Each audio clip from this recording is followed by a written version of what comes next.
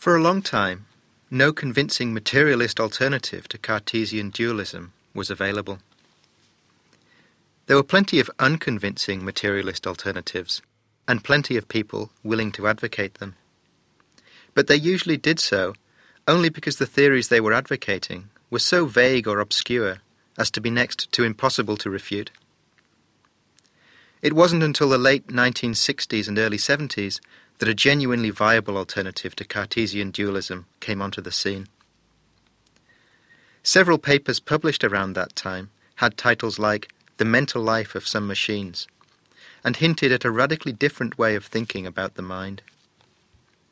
Functionalism, as this way of thinking is now known, quickly became the dominant perspective in the philosophy of mind. It has retained this dominance ever since.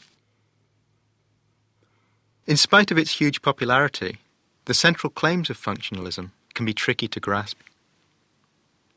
You may find it comforting to keep in mind that discussions in this area can become confusing very quickly, even to people who've spent years participating in them. Do not be alarmed if, by the end of the tape, you find that you've not taken in all the points covered, down to the smallest detail. I'm going to approach functionalism along a deliberately indirect and easygoing route. I'll set the stage by describing two materialist positions out of which functionalism developed in the last century: the mind-brain identity theory and behaviorism. These alternative positions are relevant because functionalism managed to keep all the advantages of these earlier theories, but drop all their shortcomings. Or rather, that's what functionalists are fond of saying. The truth is that it is possible to regard functionalism as a sophisticated version of either of these earlier theories. I'll be exaggerating the differences for dramatic effect, so as to make clear what exactly functionalism is. The first ancestor of functionalism I want to talk about is the mind-brain identity theory, which developed in Australia in the 1950s. There seems to be something about the Australian psyche that puts a high value on straightforwardness, and Australian philosophy of mind certainly conforms to this stereotype. Mind-brain identity theorists offer an extremely straightforward materialist account of what mental states are. According to them, mental states are simply physical states of the brain. An example of a mental state is that of being thirsty. To be thirsty, according to the mind-brain identity theory, is for one's brain to be in a particular physical state. Exactly which physical state is something that scientists are going to have to uncover for us, using brain scanners and other experimental paraphernalia. Another example of a mental state is the state of believing that the kettle has just boiled. To be in this state is for one's brain to be in some other physical state, though which other physical state is once again something for the emerging brain sciences to work out. A popular example from the 1950s was of the mental state of pain. This was said to be identical with the state of having C fibers firing off in one's brain. As it turns out, this is no longer plausible even from a narrowly scientific perspective. A scientifically more up-to-date mind-brain identity theorist could deploy a different example, maintaining that visual consciousness consists in synchronized neuronal firings of around 40 Hz in regions linking the thalamus with the visual cortex. This example too is already finding its way into the cupboard of scientific history. But the hope is that mental states may one day come to be correctly identified with something like these physical brain states.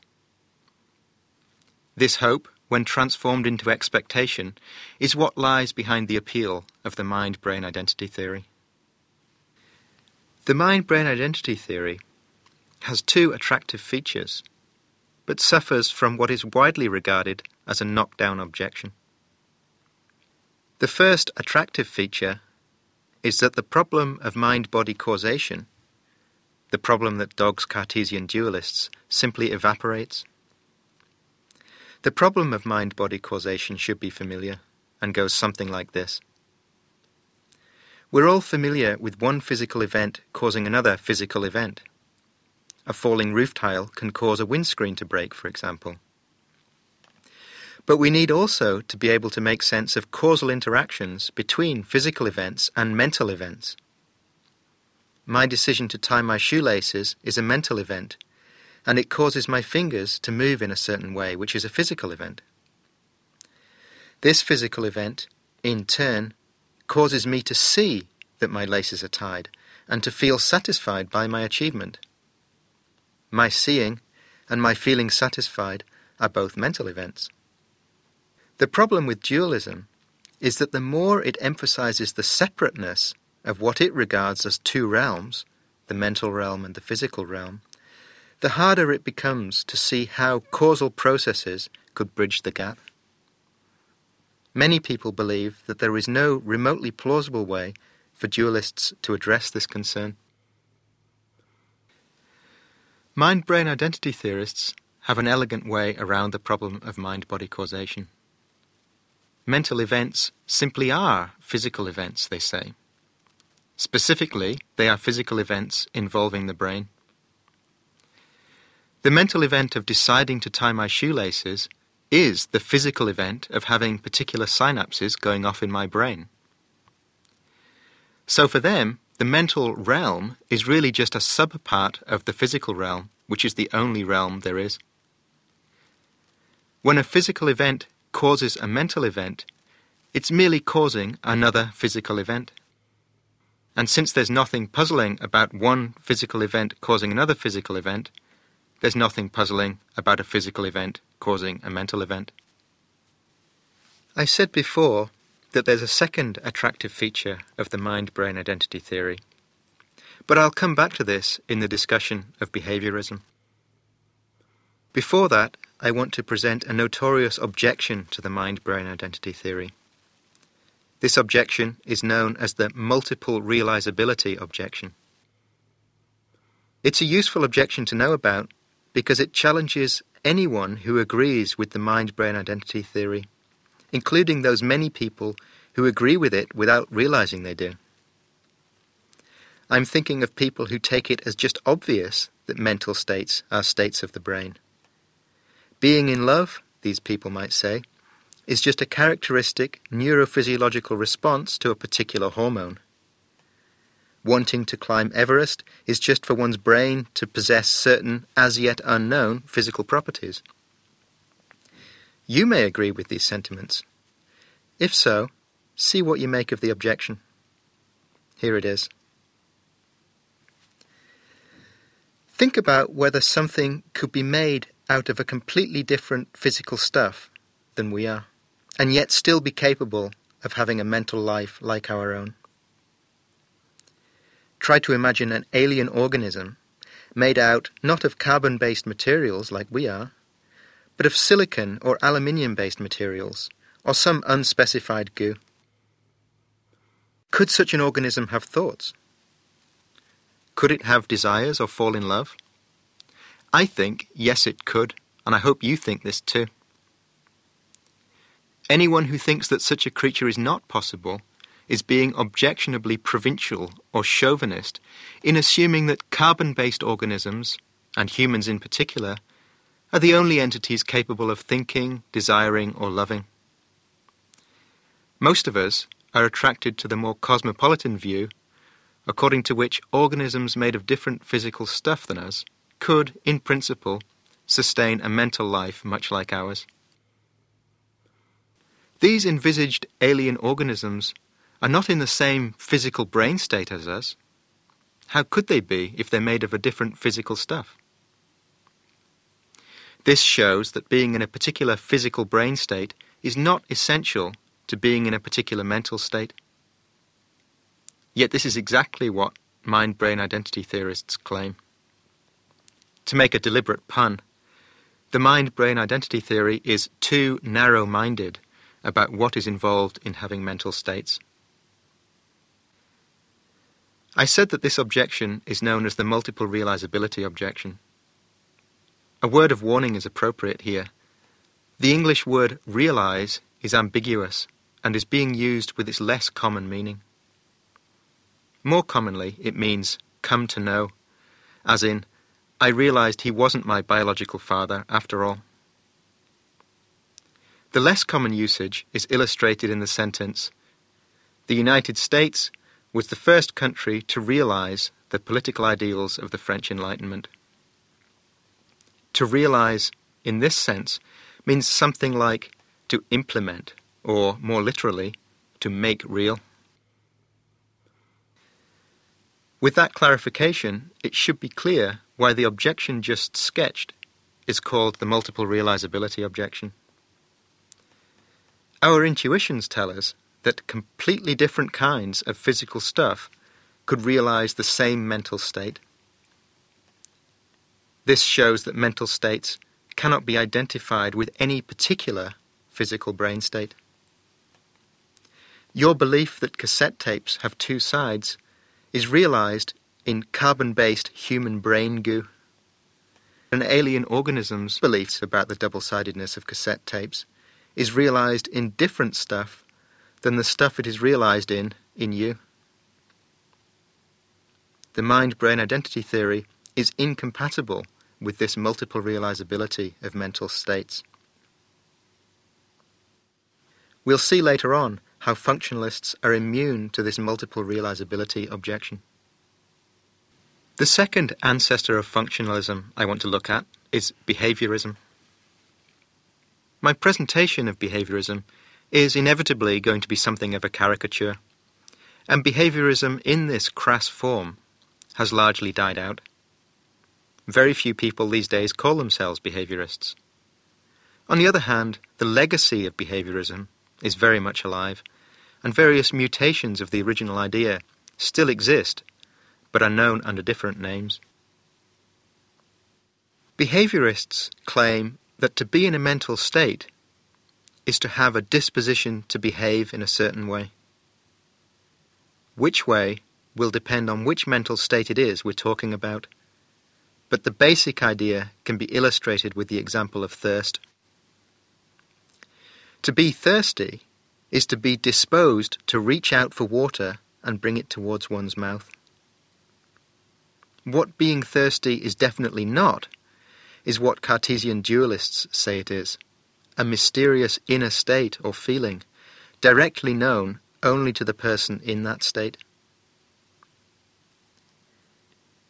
Talk of behavioral dispositions can be understood in terms that will be familiar.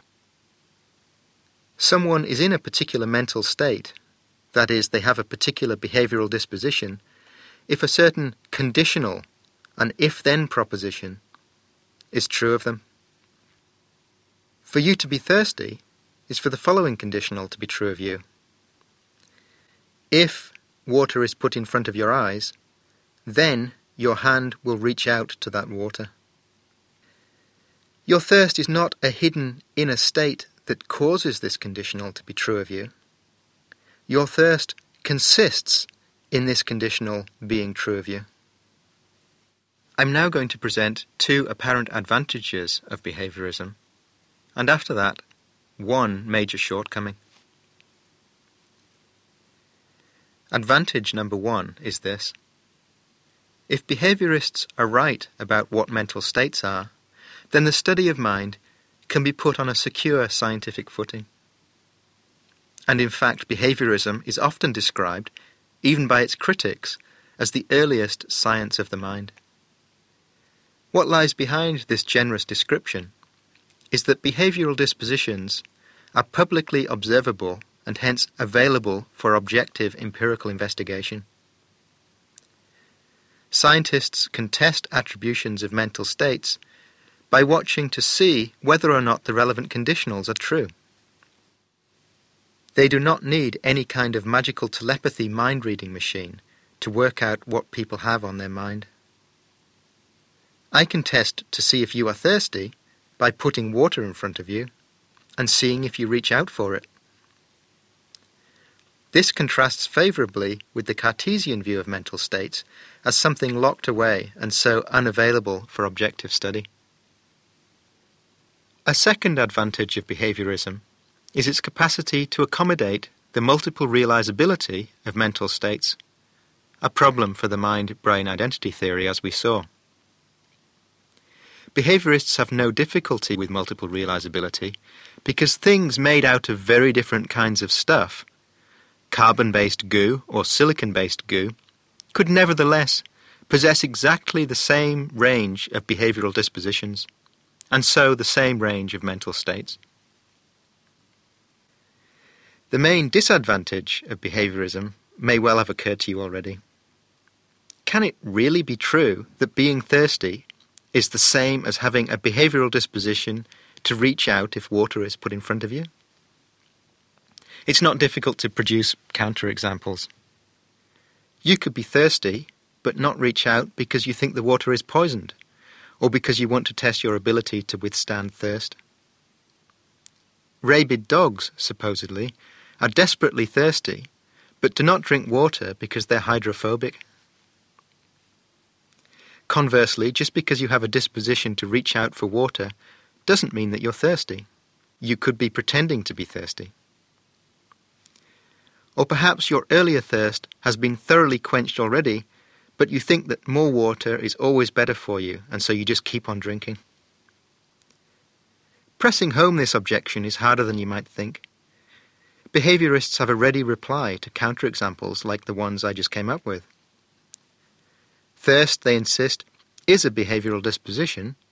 It's just not the disposition to reach out for water. That was just meant to illustrate the basic idea. Really, they say, thirst is a far more complex disposition, namely, the disposition to reach out for water when and only when certain other factors are not interfering, such as delusional views on the health value of never-ending amounts of water. Against this quick response, it's tempting to ask a behaviourist to tell us more about what these supposed other factors are. If we're not told, the theory appears to lose the precision we expect of properly scientific theories, as behaviorism is claimed to be. But the appeal to complexity looks particularly hopeless in the face of a more extreme counterexample, the case of the bodiless brain. Imagine we're in the future. Medicine has developed, but so have a number of virulent diseases affecting the human body.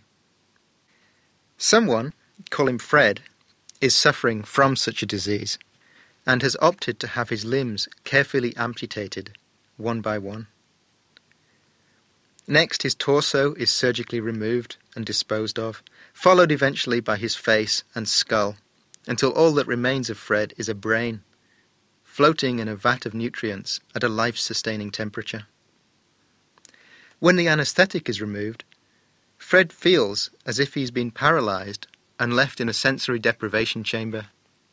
At first, he's just happy to be alive, but he quickly becomes bored and depressed. Eventually, he reconciles himself to his predicament and has a reasonably rich mental life, filled with reflective, emotional and imaginative episodes. The plausibility of this scenario suggests that mental life cannot be equated with a disposition to behave. Fred, in his vat, is someone of whom the conditionals are clearly false. He simply doesn't have any behavioural dispositions. Yet he is given to thought, emotion, imagination, and so on. According to behaviourists, this ought to be impossible. So much the worse for behaviorism. I said earlier that there is a second advantage to the mind-brain identity theory. The second advantage is simply that bodiless brains are not a counterexample to the mind-brain identity theory. If a mental state is a physical state of the brain, then a disembodied brain can still have thoughts and emotions. The fact that Fred's brain is not affiliated to any body is simply irrelevant. What we need, clearly, is a position that is not threatened either by multiple realizability or by bodiless brains. It's at this point that functionalism comes to the rescue. Functionalism is a theory of what mental states are. Functionalists don't regard mental states as states of an immaterial substance, or as physical states of the brain, or even as dispositions to behave in a certain way. Rather, mental states are said to be functional states. This is not much use until we have answers to two questions. First, we need to know what a functional state is in general. Second, we need to know which particular functional states the various mental states are to be identified with. I'll take these questions in turn. Along the way, we'll see how it is that functionalism keeps the advantages of both behaviorism and the mind-brain identity theory, but avoids their shortcomings. The general notion of a functional state is perhaps best introduced using non-mental examples, since there are plenty of functional states that have nothing to do with the mind. Two examples are the state of being a heart and the state of being a postbox. Being a heart is not the same thing as being a lump of muscle tissue in the center of a rib cage. To be a heart is to serve a specific function, the function of pumping blood in an organism. This function could conceivably be performed by all sorts of things other than the things that, as it happens, beat away inside our rib cages. For example, something made of titanium strapped to a person's hip could conceivably serve as a heart, could conceivably be a heart. The state of being a heart is said to be a functional state, the state of functioning to pump blood around the relevant body. The thing that does the pumping can be made of anything whatsoever. It will still be a heart just as long as the pumping gets done. The second non-mental example of a functional state is that of being a postbox. Postboxes, in the UK at least, are metallic, they're red, and they have a royal crest on them. But being red, metallic, and so on is not what being a postbox is. Postboxes could have been made of blue plastic with no royal crest. Had they been designed like this, they would still have been postboxes. Conversely, something could be red, metallic, and royal crested without being a postbox. It could be a fake postbox, designed and installed by postal thieves. So, what is it to be a postbox? The answer seems to be that to be a postbox is to have a certain role or function. Roughly, the function of being a thing within which items can be left for collection by the postal service. Red metallic boxes fill this function in actual fact, but other kinds of thing might easily have filled it, and perhaps will do, sooner or later. In general, functional states are states of doing something, of fulfilling some role, of serving some function in a wider system. The functions in our examples are of pumping blood, or of being a thing in which items can be left for postal collection. Functionalists claim that mental states are like this too. Mental states, they say, are states that play a particular role. They serve a particular function in our mental activity. Typically, something quite different from the thing that actually serves a particular function could have served the function equally well. The things that pump our blood could have been made not of muscle tissue, but of titanium. The things we deposit our letters in could have been made not of red metal, but of blue plastic. Equally, the things that enable us to think, imagine, dream, hope, and so on, happen to be made of carbon-based material, but they didn't have to be so. Already we can see why functionalism is immune to the multiple realizability objection. It's a characteristic of functional states that they can be realized in many different ways. There are many different ways for something to be in the functional state of being a postbox, for example. So, too, there are many different ways a belief that tape cassettes are double-sided could be realized, so long as we grant that belief states are functional states. The carbon-based human way is one way, but the silicon-based space alien way could be just as viable. Being made of different physical stuff does not have to mean having different mental states, so long as mental states are functional states. This accords well with our broad-mindedness about what sorts of stuff intelligent things could be made of. I want to turn now to how functionalism differs from behaviorism, from dualism, and from the mind-brain identity theory. Recall what behaviorists claim about thirst, namely that to be thirsty is to have a behavioral disposition, something like the disposition to reach for water. Functionalists want to agree with behaviorists that thirst must bear some relation to behavioral dispositions of this sort. But they disagree about what the relation is. Functionalists will say that thirst is an inner state that typically causes this behavioral disposition. Behaviorists think this is mistaken. They are keen to avoid appeals to inner states because inner states would be hidden from scientific investigation. Behaviorists say that being in a state of thirst is having the behavioral disposition. There is no need to treat the state of thirst as an inner cause of the disposition. There's an assumption implicit in behaviorists' hostility towards inner causes, and functionalists reject it. Functionalists deny that the only way to find out about something in science is to observe it directly. Scientists routinely make claims about states of affairs that they can't directly observe. Think about the very plausible claim that dinosaurs once roamed the earth. This is not something we can directly observe. All we have are the fossils. But we are not tempted to say that what it means to claim that dinosaurs once roamed the earth is that present-day investigators are disposed to uncover skeleton-like objects in rock strata. Behaviorists may have come up with the first scientific theory of the mind, but they had a very warped idea of what science must be like. In allowing mental states to be regarded as hidden inner states that cause behavioral dispositions, functionalists distinguish themselves from behaviorists. But doesn't this just turn them into dualists?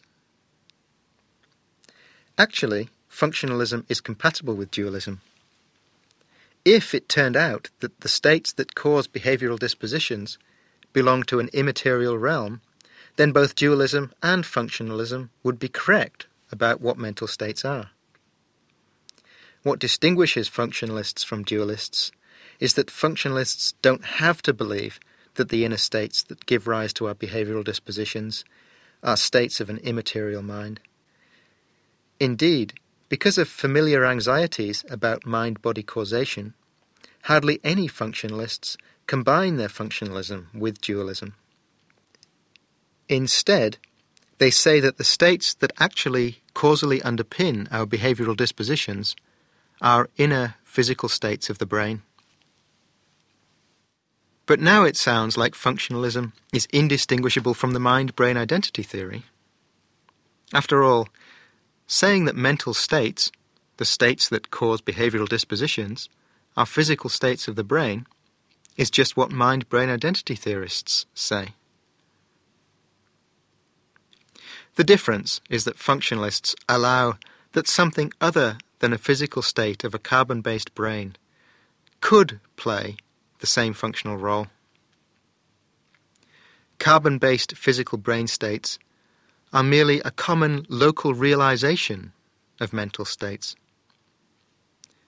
Mind-brain identity theorists, by contrast, are committed to claiming that mental states are identical with carbon-based brain states.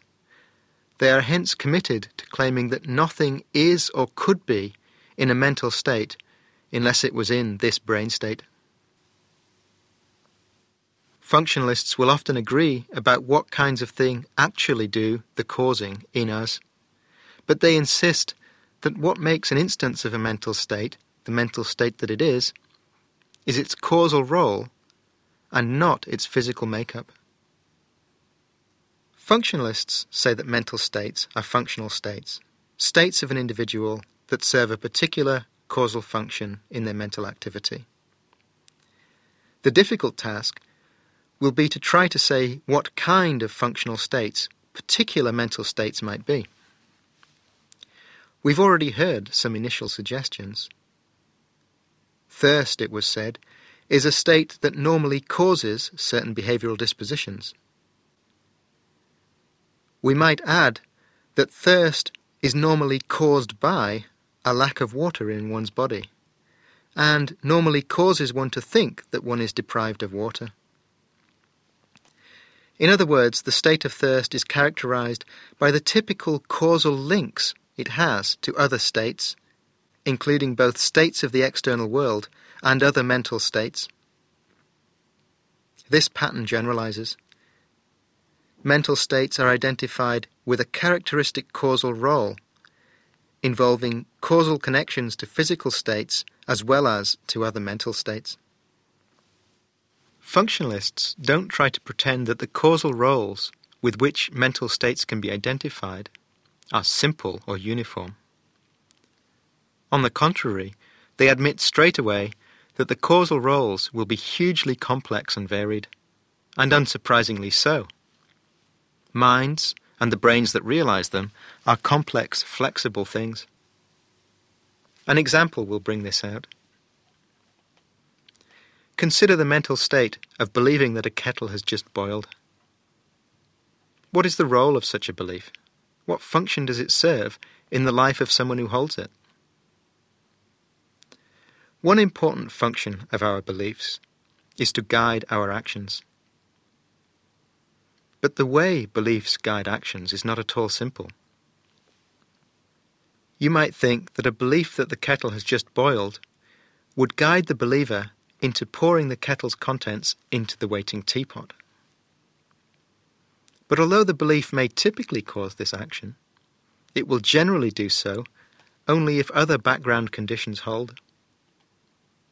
If the believer actually wants cocoa and not tea, or if she thinks the kettle contains vodka rather than water, then her belief that the kettle has just boiled is unlikely to cause her to pour its contents into the teapot. Another important function of beliefs is to be caused by appropriate evidence. But the same complexity arises here too. A belief that the kettle has just boiled will normally have been caused by the sight of steam, the sound of whistling, and so on. But imagine someone who is ignorant of the fact that steam is associated with boiling water, and who thinks that the sound of whistling is just a trick. The sights and sounds of the kettle wouldn't cause this person to believe that the kettle has just boiled. This example shows just how difficult it will be to give plausible statements of the causal roles that characterize mental states. Functionalists are not put off by this. They still maintain that mental states are functional states, but they seek to describe the broad structure or architecture of the mind rather than the nuances that we may never be able to pin down exactly. I've not said how functionalism escapes from the bodiless brain objection to behaviorism. In fact, it's not immediately clear how it can escape the objection. After all, the causal roles that characterize mental states often require links with bodily behavior, and Fred's brain, being bodiless, could have no such links. This seems to commit functionalists to the implausible view that bodiless brains could not have mental states. Functionalists have a reply to this kind of case. They can say that so long as a state would normally play a particular functional role, that's enough to make it the mental state that it is. It's just that being a brain in a vat is not normal. An analogy should help. Chairs are things whose normal function is to be sat on. This doesn't mean that a chair spinning in outer space where it couldn't be sat on wouldn't be a chair. Something is a chair so long as, were it in a normal context, were it not spinning in outer space, for example, its function would be to be sat on. Likewise, the physical states of a bodiless brain could not, in that context, serve a functional role defined in terms of causal links to behavior.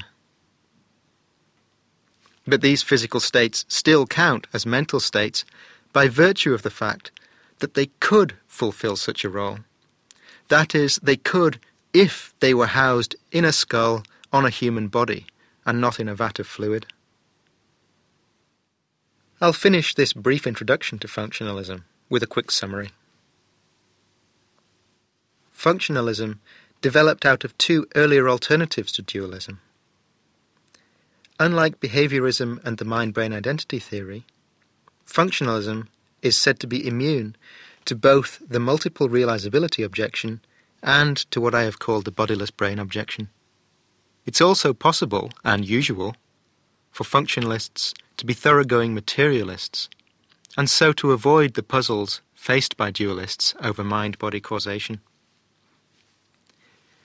What functionalists claim is that something is a mental state by virtue of its serving a particular causal function. What actually serves this function in us is almost certainly a state of our carbon-based brain. But there could be mental beings for whom this is not the case. The functional roles that functionalists have in mind are extremely varied and complex. That's to be expected given the rich diversity among our mental states. What mental states do all have in common, and this, if anything, is the key insight, is that being in them doesn't require that one be made out of human flesh. From the Open University. For more information, go to www.open.ac.uk/use.